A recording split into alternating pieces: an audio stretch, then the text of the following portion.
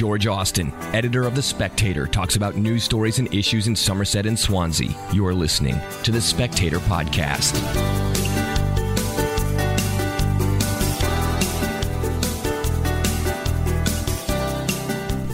Hey everyone, Mick Colagio here, and continuing our series of podcasts called From the Newsroom, which emanate from the Standard Times in New Bedford, Massachusetts. We're at Gatehouse Media, and we have affiliated weeklies, some awesome ones, including the Somerset Swansea Spectator. And with me today is the Spectator editor, George Austin. How you doing, George? I'm good. How are you? Thanks for coming aboard. I'm doing all right. We got 3 items we're going to talk about today. One of them, do you ever get those questions on your cell phone that pop up like, would you like to share information for us to help other people because they noticed that you were at such and such a place? Oh, yeah. I get that all the time. Okay. Did they ever ask you, could you tell us more about the cooling towers in Somerset? Yeah, that's obviously been a hot topic during the past week because the company that owns the power plant has taken out permits to demolish the plant, as including the 2 cooling towers, which will probably be quite a sight to see when they come down, given that they're 500 feet tall and they're going to be imploded. So that it's probably going to be very interesting when that happens. Is this supposed to happen like at the same time? That I don't know yet. They've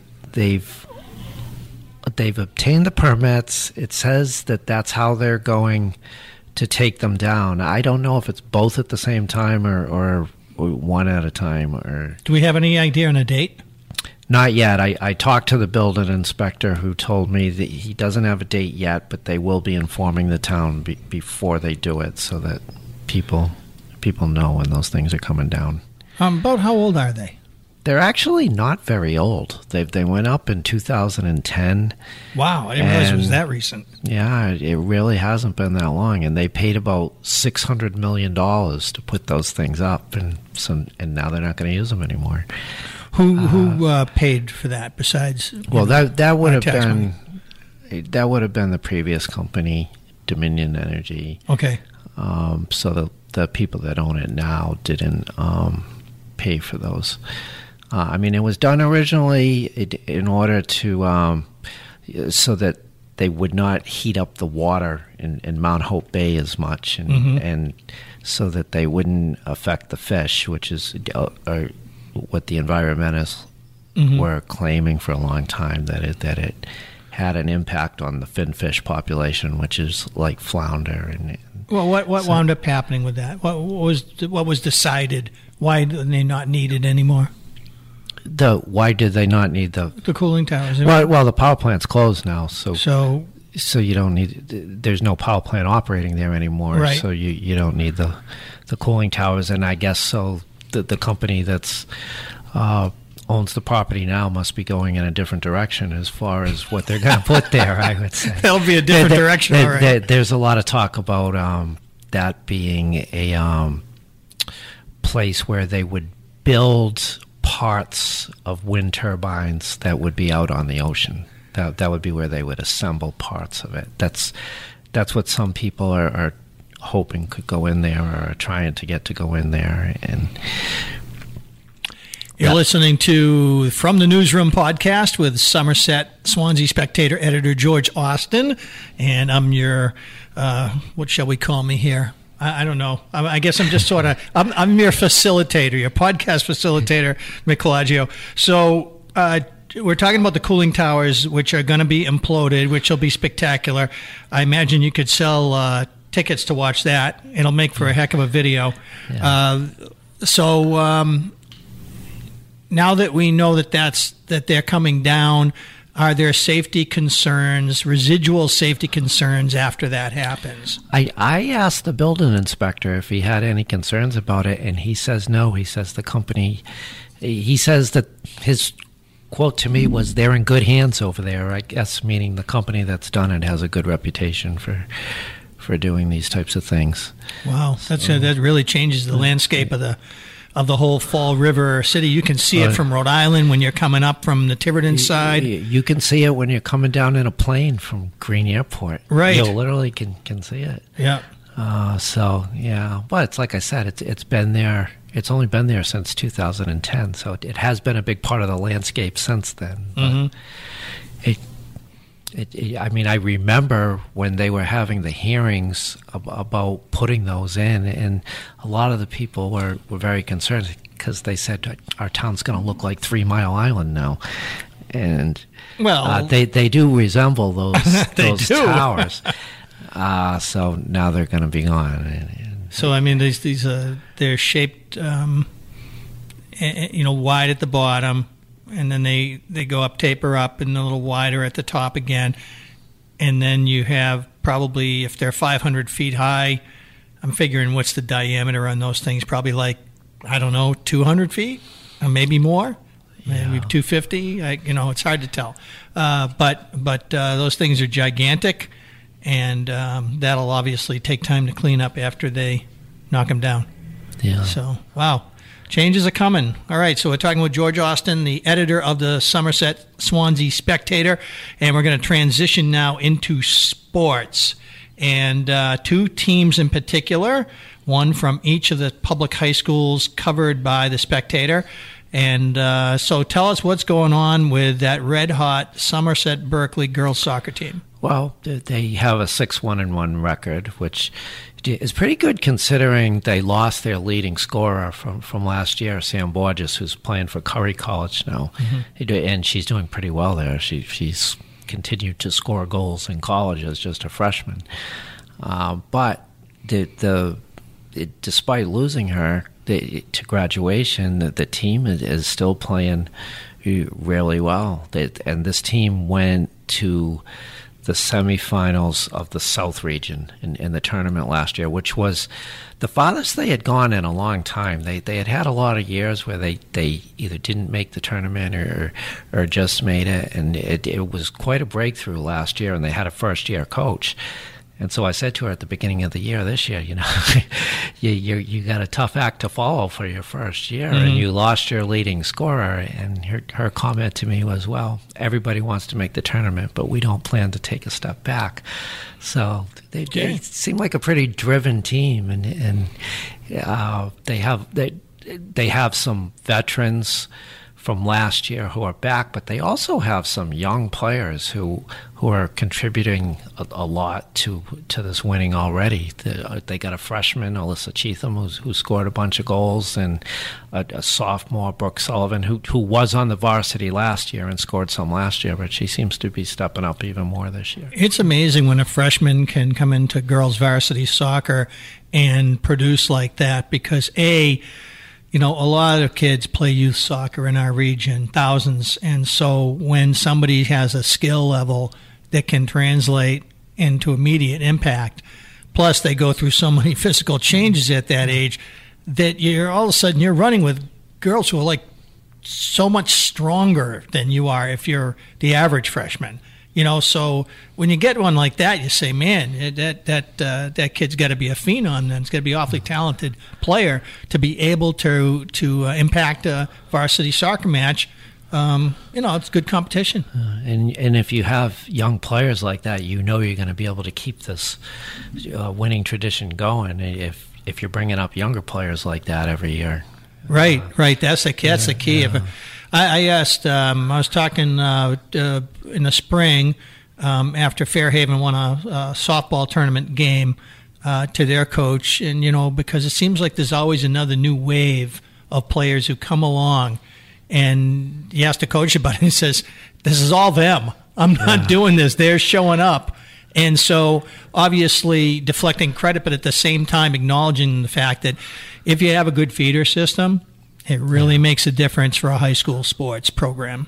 Yeah, definitely. And it seems like the different high schools have different strengths as far as their sports goes. Every once in a while, one of the other teams will do well, but there usually seems to be one or two teams that are always good at most of these high schools. And it really wasn't that way for the girls soccer team in Somerset for a long time, but now it seems like they have a pretty good foundation to work with. Yeah. So this may catch fire and change the landscape there a little bit too. Yeah. Okay. So good luck to the Raiders. Now, going on to across town to Swansea and the Case football team. Tough win over Fairhaven last week, but they got it. They got the W, so they're still rolling. Yeah, they're 4-0, and this is the coach will be talking in the paper tomorrow about how this is the second year in a row that they're 4-0, and unlike last year, they're going to hope to be 5-0 after this coming weekend, and where they're playing against Seekonk, a team which they actually have a pretty good rivalry with them. I mean, everybody talks about Case and Somerset because of the Thanksgiving game, but they've had, since Case has gotten a lot stronger in the past 4 or 5 years or so, they've had a lot of good games against Seekonk, and so this should be another good game this Friday night at Case. I wonder if that's because Seekonk's a long-time South Coast Conference member, and therefore they see them in every sport for many years, rather than Somerset Berkeley is still pretty new to the conference. Yeah, I think that's true, but I think part of it is that the Case was down for a long time, and they've been much better over the past 4 or 5 years. Since Anthony Palladino has come in as coach, he seems to have built a winning culture there. That they're good every year. I thought that when they lost their big star last year, Brendan Costa, that they may take a step back, but no, they're another team after they lost one of their superstars. They still come back and win, and that's a good sign for a program like that. So neither team has last year's biggest star, but we may have new breakthroughs in progress, playoffs, whatever, for Somerset Berkeley girls soccer and Case high school football. Yeah. All right. Any other dark horses in your coverage area that you're kind of looking at and saying this team might be able to do something come playoff time, tournament time? Well, I mean, they're not a dark horse, but the Somerset Berkeley field hockey team is definitely, they're definitely going to go far. It's just a matter of how far. They added some stronger teams to their regular season schedule this year because I think they want to be more ready for the tournament this year, and they were in the South Final last year. I heard my alma mater was one of them. Yeah, the Lady Porkers, the Walpole. I think it's just the Porkers. You don't have to call them the Lady Porkers because field hockey is the only program at Walpole High that's known as the Porkers, which is a very funny story. And I feel like I need to give the 30-second explanation to our listeners, thinking, "What, you called a girls' sports team of the Porkers? You know, everyone's fired." No, actually, the story goes back to the 70s or the 60s even, I think, where Walpole used to send a field hockey team to England to participate in a field hockey camp. And it was held on a farm. And apparently the Walpole players had developed a reputation for playing edgy and a little chippy. And they were apparently... they were stationed, their headquarters of their team was over by the pigs. So they were referred to by the other campers as the Porkers. I don't know what the nicknames were for the other campers from various locations on this English farm. But anyway, that's the legend, that's the folklore. And if you ever picked up a copy of the Walpole Times, you would see any Walpole team referenced as the Rebels, obviously since the 60s, when they late 60s, when they changed over from being the Hilltoppers like Durfee to the Rebels, except for field hockey, which on the second reference after Walpole High field hockey is the Porkers. And they've been one of the best field hockey programs in the state for a long time. They have. And they beat Somerset Berkeley this year, which last year Somerset Berkeley didn't lose in the regular season, so it's the first time in over a year that they lost. But they're hoping that will make them stronger come playoff time. And they were going to play another game against Cohasset, which is supposed to be another of the stronger teams in the state, and for the same reason that they want to be ready for the state tournament this year. Hey, that's the way to do it. Play up, and if you overextend yourself, you get the Sullivan rule to help you when it comes to tournament qualification time, because you only have to count the games that you played against teams that are in your own class. You don't have to, if you played if you're a Division III school, or actually, I don't know how many brackets there are for field hockey. I can't remember if it's just 1 and 2 or 1, 2, 3. Probably just 2. So if you were 2 and you played up to 1, then you wouldn't have to count any losses against Division I teams in order to put out say, here's our record. Did we make it?